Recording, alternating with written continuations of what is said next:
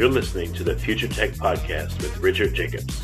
Future technologies such as artificial intelligence, stem cells, 3D printing, gene editing, Bitcoin, blockchain, the microbiome, quantum computing, virtual reality, and exploring space are much closer than you might think.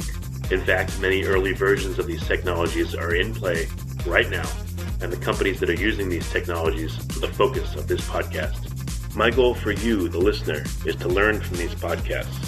You may very well learn something that may change the course of your life for the better, steer you towards a new career, or give you insight into addressing a thorny medical problem.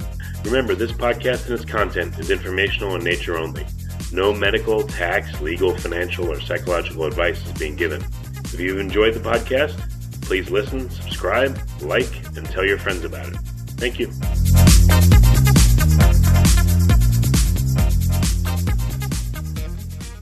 Hello, this is Richard Jacobs with the Future Tech and Future Tech Health podcast, and my guest is Sarah Hornsby. She does a myofunctional therapy for sleep apnea, and I was telling her offline, I thought when you have sleep apnea, the doctor just slaps a CPAP on you and says, that's it, you're doomed, but it sounds like there's ways maybe to intervene and improve or maybe even eliminate it. Who knows? So thanks for coming, Sarah. How you doing? I'm doing good. Thanks for having me. Yeah, tell me about what got you interested in, I know you do other things, but, at least in sleep apnea, what got you interested in it? Well, my field is, I wouldn't say new, but it's evolved a lot in the past, I would say 5 years. And that really has to do with our new understandings of sleep apnea and sleep disordered breathing. So in my field, I teach people exercises, and it sounds really funny, but I teach people how to strengthen their tongue, strengthen their throat, breathe through their nose, and keep their tongue resting in the roof of your mouth where it should be all the time. So it sounds like, who cares about that stuff? But what we're finding is the long-term outcome of people who breathe through the mouth, people who are tongue-tied, and people who have these myofunctional disorders, the long-term outcome for these people, and it starts when we're very young, is sleep apnea. So mouth-breathing kids will become adults with obstructive sleep apnea at some point if the symptoms aren't corrected early. Yeah, so we can really look at it in two ways. Prevention, preventing sleep apnea from even occurring if we can treat, the simple breathing issues and muscle issues in kids. And then I think myofunctional therapy really has to be included as part of the treatment. I don't ever want to say it's the only thing you should do, but probably our best study that's out there it was a meta-analysis from 2015 where they took 226 studies on oral exercises and breathing exercises, and they narrowed it down to about 11 studies. And they discovered that the AHI in adults, after doing these exercises, that apnea-hypopnea index can drop by 50%. So it should definitely be included, if not as an option for treatment. Yeah, all right. So a couple of definitions. So the apnea-hypopnea index, is that the number of times you stop breathing and how long you stop breathing during the night? Exactly. Yep. And there is a more specific measurement that I actually think is a better one to focus on, which is the RDI, and that's the respiratory disturbance index. So that doesn't just account for the obstruction or the disruptions in breathing. This accounts for heart rate variability changes, changes happening in the brain, and it captures a lot bigger picture of what's happening in a person's sleep. So the crazy thing is that most people don't really know about this who are in the sleep dentistry or sleep medicine world. And to me, that's really surprising. So, all right. So, and what is myofunctional therapy? Is that massage or what is that? No, it's basically like physical therapy, but for the muscles of your tongue and your mouth. So like I said, it sounds kind of weird, but yeah, I teach people tongue exercises and breathing exercises pretty much. Really? But to strengthen your tongue, could you say I need you to lick 100 stamps and mail these envelopes for me or something? Would that be an exercise? Not quite. I mean, I'll have people practice clicking their tongue. I have people practice even so it sounds funny if you don't have these things, but if you're somebody who struggled for a lifetime with allergies, chronic nasal congestion, if you're somebody who hasn't been able to breathe through your nose well, it's really hard to learn to close your mouth and breathe through your nose. And so part of the reason it's so difficult is because our nasal passageways start to shrink, they start to constrict, and it's difficult to use the nose. So even if you treat your allergies, your tonsils or adenoids are removed, and your passageways are clear, a lot of times people just have this habit of breathing through their mouth. So when you breathe through your mouth, now your tongue is resting in the bottom. And part of what I do is teach people how to strengthen the tongue enough that at rest, while they're awake and while they're asleep, their tongue can rest in the top of the mouth and they can breathe through their nose. So all day and all night, that's the goal. And so why would, I'm trying it as I'm listening to you. So I'm breathing through my nose, and not this moment I'm talking, but what's the difference between the tongue being in the bottom or the top of your mouth, for instance? It's a huge difference. So if you're a growing child and your mouth is open and your tongue is in the bottom of your mouth, we have so much research on this. It alters your craniofacial growth and development. So the mandible will grow more down, the maxilla will become narrowed and restricted, and the airway is actually smaller. So there's a structural component to the low tongue and the mouth breathing that in a growing child, that's altered. So if you're a kid breathing through your nose, your face will look very different. Your airway will be very different from a kid who grows into an adult breathing through their mouth. So there's not just the tongue component, there's the structural component. And really the reason that I got interested in this stuff is that I was a mouth breathing kid, and I was super embarrassed as an adult to discover that my tongue was low and sometimes my mouth was a little bit open and I was breathing through my mouth. And I just thought, how did no one tell me this? I'm in the dental field, how did I not know about this stuff? And that's really what led me down the path to looking at these things that seem so simple and insignificant over time lead to much bigger long-term health problems. Yeah, I'm probably one of the people you've described. I've had allergies, bad ones my whole life. I've been told I have a deviated septum. Until I changed my diet, the past 2 years, my nose was never clear on both sides. At best, it would just be one nostril. You just breathe through your mouth all the time, and then exactly. If I would breathe through my nose, if I see someone in the movies that was gagged and tied up, I would have died because I couldn't breathe through my nose. That's what I would think. Yeah, it's so funny you say that because it's so common, and that's the thing. I mean, I think 40% of people have allergic rhinitis or some sort of tonsil adenoid breathing issue. I mean, it's really high. And anyone who's ever had a breathing issue probably is going to need myofunctional therapy. And they're very likely to develop some sort of sleep disordered breathing. So it doesn't start off as full-on obstructive sleep apnea. It starts off really subtle. It starts with snoring. And we all kind of think, oh, snoring, it's not a big deal. It's just annoying. But it's one of these little red flag symptoms that if snoring goes on and on for long enough, we can develop something called upper airway resistance syndrome, which is a slightly more, bad version, I guess, of an airway problem at night. And then eventually, if you have the upper airway resistance for long enough, it can turn into the obstructive sleep apnea. And there's millions of people with obstructive sleep apnea who don't even know they have it. They just think they're tired because they work long hours or they have young kids. They don't really connect that they're not actually breathing well and sleeping well at night. So do you deal mostly with kids or do you deal with adults as well? My practice is pretty specialized. I focus mostly on adults. And, I think that's one of the misconceptions in the field is that this is a therapy for kids. It's like speech therapy, but it's really not.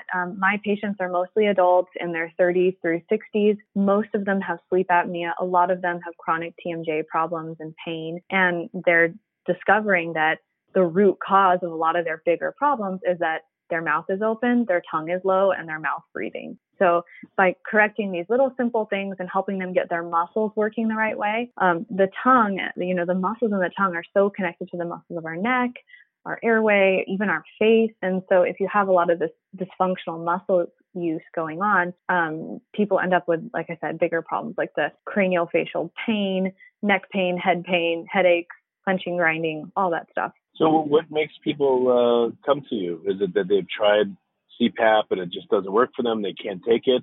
Or, what drives them into your arms? Yeah, that is one driver, I guess, is people are desperate. They're looking online. They're like, I cannot wear the CPAP, or my dentist gave me this mandibular advancement appliance that moves my jaw forward, but it's giving me, problems with the way my teeth are biting together, or it's giving me TMJ pain. So a lot of times people are really discovering me on their own. They're researching, they're Googling. And the funny thing is that I started making YouTube videos a few years ago just as ways to educate my patients. I thought it would be easier if I could just send them a link to a video of these things that I repeat over and over all the time. And so what ended up happening is people were finding me on YouTube of all places and reaching out and saying, hey, I think I need this. I would say maybe 25% of people get referred to me by a dentist or a pediatrician or, some person that, knows what I do. But most people these days are finding me online by researching their own symptoms and kind of coming to that conclusion on their own that they think the therapy would help them. So do you do how do you help people? Is it in office, or do you do Skype, sessions with people individually? Do you do online tongue aerobics classes? I don't mean to make fun of it.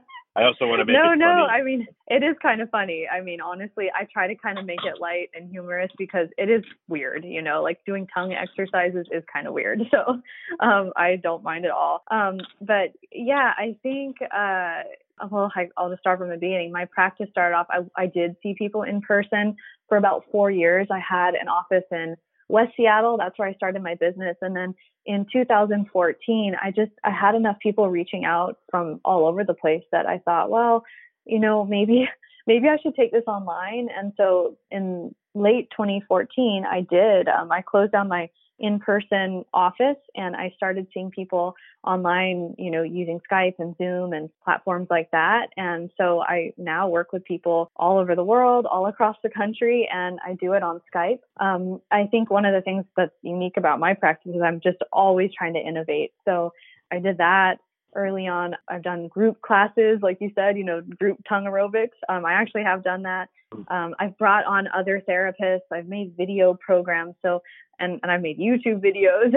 So I've really just tried to make the stuff accessible for people because it's just not that well known. So take me through a sample lesson. And then I want to ask you, how long is the protocol and what kind of results have you gotten? Take me through a lesson first, what happens. Yeah, so I would meet with someone, and typically if it's their first session, I'm kind of laying the groundwork for a lot of stuff. But in general, I teach about 4 or 5 exercises. So first I, talk about the concepts. I show them how the exercise works. I have them give it a try, and then I actually time them. So my therapy recommendations is that you're supposed to practice your exercises for 5 minutes twice a day. That's the goal. So I time them. I make sure they've got it. I kind of correct their technique while they're doing it. And then they get to count that as one of their practice sessions for the day with me. So then I would meet back with them in 2 weeks and I review the exercises, see how they looked, see how well they practiced. And, critique that. If for me, I kind of have to see, did they do a good job? Most people do. I mean, if you're paying a therapist to teach you these exercises, most people will take it seriously. So then I give them new exercises and, time them again and make sure they've got the technique. And then we do the same thing 2 weeks later. Okay. And how many lessons until someone is able to get benefits, and what do they typically, tell you the benefits are? Yeah, my typical program is 12 sessions, but that's, it depends. I mean, some people might need 6 or 8, or maybe if you have a lot going on, you might need 15. But most people, by the end of the therapy, I've got 4 very simple goals. So they have to be breathing through their nose all day and all night. Their lips have to be resting together. Their tongue has to be up, fully contained, like the whole tongue. The tip, the middle, and the back has to be up in the roof of their mouth. And we also practice swallowing. So that includes not just saliva, but it includes swallowing liquids and food and eating. So we go through a whole bunch of exercises. For some people, depending on their specific symptoms and needs, I might teach them, exercises that help with snoring, or exercises that help with TMJ pain, or, whatever their specific needs are. But the core goals don't change. I work on that with everyone. So what are, have you been able to, or is it even safe? I don't know. Can you get people off their CPAP, or have you allowed people to sleep better without a CPAP? And what are some of the results you've got for people?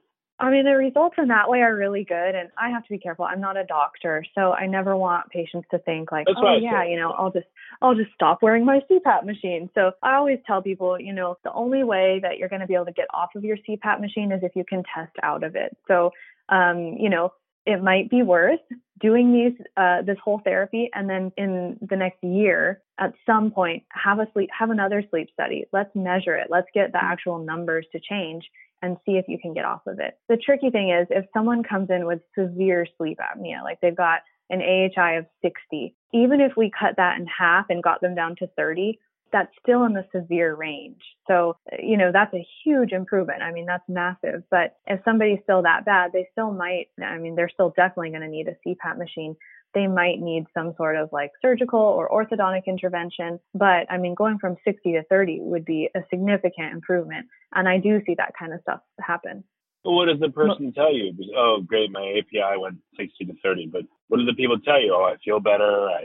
Oh, yeah, for sure. That kind of stuff. Mm-hmm. Some people don't need a sleep study. Some people just say like, I feel better. I'm sleeping better. I feel like I have my life back. My pain's gone. My wife can now sleep in the same bedroom as me because I'm not snoring so loud, So I feel like what I'm doing is it does change people's lives. And that's what I think is so important about it.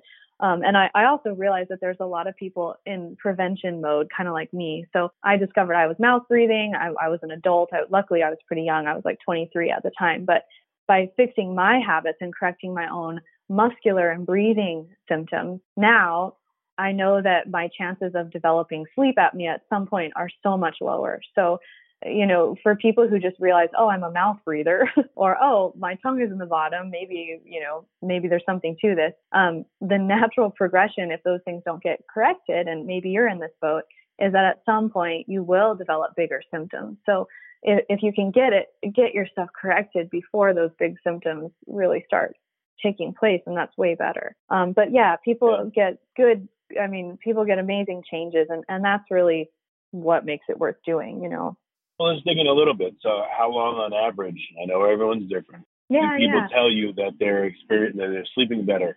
I would say people notice changes for sure after probably 4 to 6 weeks. That's about the time in therapy where we're starting to focus more on the middle and the back of the tongue, and when nasal breathing is getting more comfortable. So that's when people really start to kind of feel the difference, rather than just being like, okay, I'm doing this stuff, but nothing's helping. So I would say, 4 to 6 weeks into treatment is pretty common. And when they say they sleep better, what does that mean?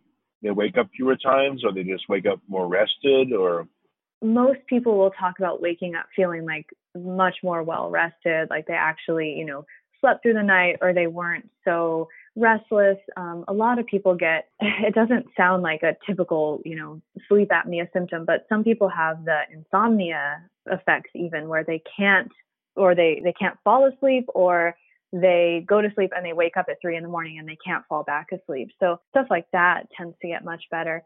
I also incorporate a lot of sleep hygiene techniques. So I'll talk about, avoiding blue light, on your screens when you're trying to go to sleep, and, things that you can do otherwise, like the heat, the temperature of your room, things that aren't just myofunctional therapy things, I try to incorporate in, because my goal for people is that they sleep better. That's a big part of my therapy practice. Yeah. And, it's kind of one of my, I guess, unique, it's important to me. So I really work on it a lot with my patients, I guess.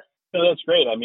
I'm sure everyone can anecdotally agree, when I sleep great, which is rare, unfortunately, when I sleep really well and I wake up, I feel amazing the whole day. Yeah, it's a big difference. And when I don't sleep sure. well, when I don't sleep well, everything sucks, and you're short with people around you, and you just feel like all day. So it's terrible, so good sleep is like massively important. And, everyone I'm sure harkens back to the days when they were kids. And, I remember I would lay down. The next thing I knew, it was morning. And I feel great. I know. Those are the days, right? And as you get older, you got to get up to pee, or, dogs bark, kids bother you, or you just can't sleep, and you wake up 10 times. And so I'm sure everyone listening can relate. Yeah. And my sleep, I can tell you, I would have never thought I was a tired person at all. I always did well in school when I was a kid, and in high school and college, I was always very athletic. I used to run marathons. I played sports. And so I never would have said that I was a tired person. But once I started changing my breathing and my sleep got better and I started actually working on some of these things, I started realizing that I actually was tired and I didn't have anything to compare it to. I didn't realize that I was actually pretty sleepy a lot. So, I just remember thinking like, oh, I just like taking naps. But in reality, like I don't need naps now. So it's kind of funny that when I was in my 20s, I was much more tired than I am now in my 30s. And I think, that's a good feeling. That means, okay, awesome. I'm actually healthier, Well, a question. What if you have someone who says, my nose is always congested. I can't breathe through my nose. I just literally would choke to death. What do you do for those kind of people? A lot of it is practice. So I start off with, let's do 5 minutes of nasal breathing at a time. This is assuming they've been cleared by the ENT. The ENT doesn't say, oh, you have like massive polyps or something in your nose, or your septum is so deviated it's completely blocked, or, this is after they've been screened for actual structural issues. Then if it is, clear, but it just feels really difficult, then I work on allergy management. There's a really good Buteyko breathing exercise that will clear your nose of congestion. I teach my patients this. Buteyko breathing is kind of a breathing method, I guess, that is common among myofunctional therapists. We overlap a lot in what we teach. And that's such a good tool for everyone to have in their tool belt. You can look it up. It's just, if you Google, how to unblock your nose, or you look up someone named Patrick McEwen. He's one of the, I would say, leading Buteyko breathing experts, and he's got lots of books and information. So I incorporate a lot of those exercises, and it's amazing with a little practice and some techniques that, change your breathing. You can actually learn to breathe through your nose. It takes time, and it might take, like I said, 3 to 4 weeks to be comfortably breathing through your nose. But if you start with 5 minutes a day and then 10 minutes a day, with kids, I even have them put a little piece of tape on their lips for 5 or 10 minutes, and they just have to, they're forced to use their nose and to get used to it. And it's for a short time. And it's really good. When we breathe through our nose, we get nasal nitric oxide. So it's a molecule that's basically made in our noses. If we mouth breathe, we don't get it at all. And when we inhale air through our nose, that molecule is released into our respiratory tract. And it really is an anti-inflammatory molecule. So once you start nasal breathing, now some of these benefits of actually, using the nitric oxide and using your nasal passageways, now they can actually help you. So it is kind of like getting out of a bad dysfunctional cycle. Like once you can break the cycle, now it becomes so much easier. Do you, if someone has a lot of trouble though, can they use like a nasal spray so they can even practice for 5 minutes or 10 minutes? Oh yeah, for sure. I'll have people, I'm sure you're running. I'll say, yeah, use a nasal spray, blow your nose, if you have to use like anything to help you, get that, mucus out or clear the congestion, take an allergy medication if you need it. Anything you can do to keep the nose clear while you're learning is critical. Yeah, for sure. Okay. I just didn't know if you had to do that with some people to help them and, what you would do. Definitely. And, some people don't want to take those steroid nasal sprays. There are natural options, but I think if you have to take, a prescription nasal spray for a couple of weeks or a couple of months, I think just to get your body used to it, there's nothing wrong with that. But there is a product called Xlear. It's spelled Xlear. And they have lots of natural nasal sprays and remedies to help with breathing. And they use things like xylitol and grapeseed extract, and those are supposed to help with mucus and congestion and things like that too. So there's some natural remedies as well as medications that I'll recommend to people. Well, let's say I do the exercises with you. Mm-hmm. I lay down to sleep. I want to do them while I sleep. I don't know how it gets locked in. I guess the muscle memory comes from breathing through your nose more and more of the time each day, right? And doing the exercises? It does, yeah. So, the goal is, and everybody in the beginning starts with their tongue down 100% of the time. The mouth is open most of the time. And by the end of the treatment, which is why it takes a long time, I always tell people it's not a quick fix. One of the big misconceptions in the field is, doctors will say, oh, go to Sarah, she'll teach you just a couple exercises. And I'm like, it is a lot more than that. And a lot of that is because of the nighttime. So just because you can keep your tongue up and lips together and breathe through your nose during the day doesn't mean it will carry over tonight. It will eventually, but it does take practice. And there's some specific techniques you can use to help you at night, but your mouth will be open at night if it's open during the day. If your tongue is low during the day, it will definitely be low at night. But that can change. That actually is something you can improve. What about, let's say I start doing lessons with you and I want to lock it in quicker. Should I take that clear nasal spray at night, or should I use like those Breathe Right nasal strips? Would that help me to move along the path faster, or would that hurt my progress? No, anything. I mean, a lot of what I do with this is just coaching people. I tell them, from this day forward, when we're starting treatment, your job is to keep your nose clear enough that you can breathe through it. So whether that's using steam or a neti pot, a nasal spray, blowing your nose, like people have to be aware enough that their nose is congested and they have to be able to take steps to fix it. And whatever those steps are, that I want them to know is what they've got to do. If their goal is to breathe through their nose, they have to be able to, course correct. If they're not able to, they've got to be able to deal with it. So I help with that, of course. It sounds like this wouldn't be just for sleep apnea, though. What about people that, maybe it's silly, but what about people that want to sing, or people that have had throat or nose or other kind of surgery and want to be able to restore function to those tissues, you're seems exactly like all this right. would help. Voice coach, that kind of thing. I've had a few people reach out to me who are singers. I've had some people reach out who, they feel like they've got like low muscle tone. They feel like it's, causing them to slur. They don't feel like they have control over their mouth. I mean, I hear all sorts of things that you wouldn't think of. One of the biggest things that is getting a lot of attention right now is tongue ties. I don't know. Have you heard much about tongue ties? Tongue ties? Yeah. Tongue ties? Or being tongue-tied? So tongue ties. So the underside of the tongue, we all have a frenum. It's that band of tissue. You can see it. If you lift up your tongue, it looks like a line on the underside. In some people, this is too tight or too short. And it's a very minor, like genetic mutation, but it runs in families and it affects so much. So other than breathing, the other reason somebody's tongue would be in the bottom of their mouth is because the tongue has a physical problem with it. And no matter how hard you try, you've got to get your tongue up to the top. So in babies, we've recognized this for years with breastfeeding and, not gaining weight and stuff like that. But what we're finding, and we have actually a lot of research on this now, is that babies and kids who are tongue-tied and it's never corrected, these people become adults with sleep apnea. So now we're starting to look at so much more than just the breathing. Now we're looking at the structural components with the tongue too. And it's a huge topic right now. And it's getting kind of controversial because, I think in healthcare, we kind of have these things where the pendulum swings. And, right now there's so many people talking about it that, the criticism is, it's the flavor of the week. It's not a real thing. Doctors are inventing it, which I don't think is true. I mean, we are seeing a lot more tongue ties than ever before.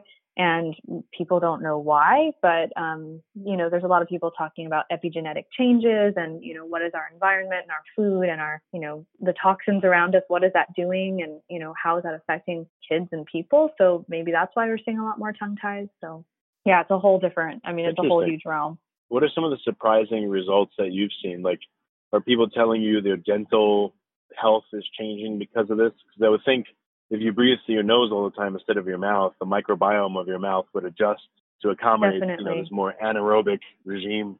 Yeah, you're exactly right.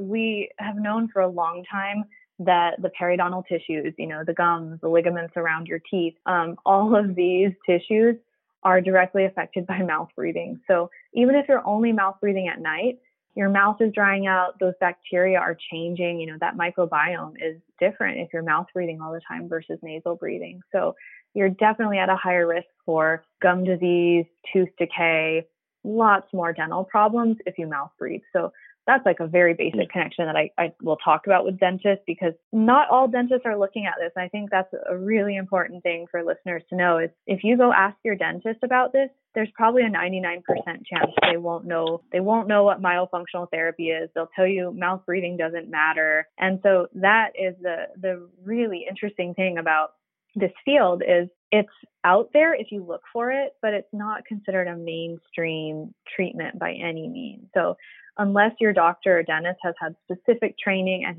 unless they've gone out of their way to educate themselves on this, they won't know about it. That's kind of a big deal. Okay. Well, I mean, this is a great call. I still get a lot more to ask you, but I don't want to belabor it. No, that's okay. Yeah, actually, if you don't mind, one last thing. You mentioned, I heard this from a dentist actually, that I guess our nose tissue puts out nitric oxide, and when you breathe into your nose, that gets entrained in the airstream, and it's supposed to make your breathing more efficient by, I guess up to 18% or something. What's your experience with that phenomenon? What do you think this does for people to breathe through their nose in relation to nitric oxide? Yeah, nasal nitric oxide is super important. Other than, like I said before, it does have anti-inflammatory properties. So if you struggle with nasal breathing, if you can make yourself do it, it can actually help you. So as far as better oxygen absorption, I think if you look at something called the Bohr effect, which I'm not an expert on, but it has to do with the CO2 oxygen exchange during respiration.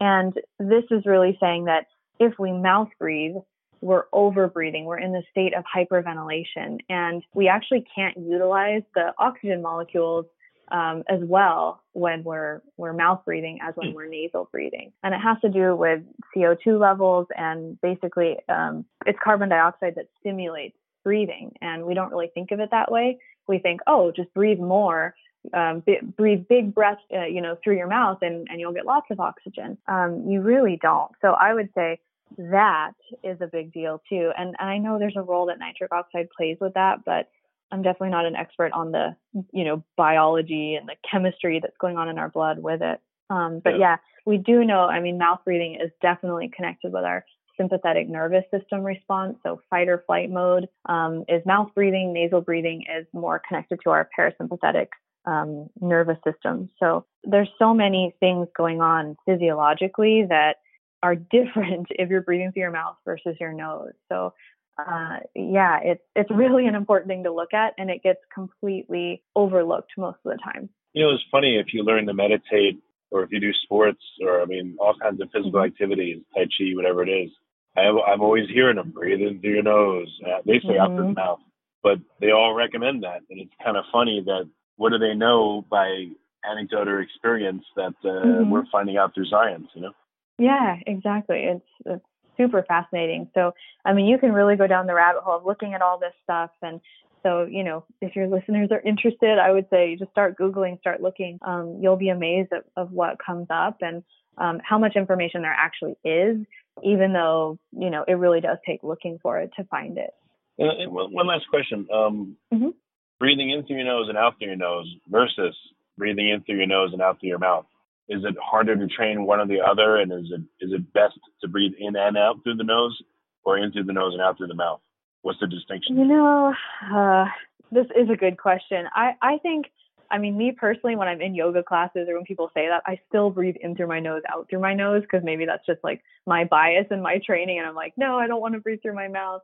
I'm honestly not sure the answer to that. But for me and for my patients, I always say in through the nose, out through the nose. So. Okay, that's great. Well, I've been very excited to talk to you about this. I think it's super important health-wise, and I love what you do. It's nice to have alternatives to like this. Again, slap a CPAP on somebody or give them a pill, or there's always better alternatives, I think, or adjuncts to the existing therapies. So, so what's the best way for listeners to reach out to you? You can look for me, go to my website. It's myfaceology.com. I'm sure you'll link it. You can find me on Facebook. I'm on Instagram. I don't do a lot on Instagram, but I try once in a while. YouTube is probably the biggest one. You can find my videos on there. And then if you want to reach out and, get a consultation, you can do that too. Okay. And I interrupted your closing statement, but tell me, what did you want to say in closing to listeners? Oh, I just wanted to say it really is something that actually addresses root causes. And I appreciate that so much because I feel like a lot of what we do in modern medicine and dentistry is just treating symptoms. So being able to actually say, okay, well, why does someone have sleep apnea? Why does someone have this jaw pain? And okay, it's connected to their tongue and breathing. I think that's huge. And so, yeah, it's important. Okay. Well, that's great. Well, Sarah, thanks so much for coming. I really appreciate it. It's been great. Yeah, thank you so much. I'm glad that you had me on.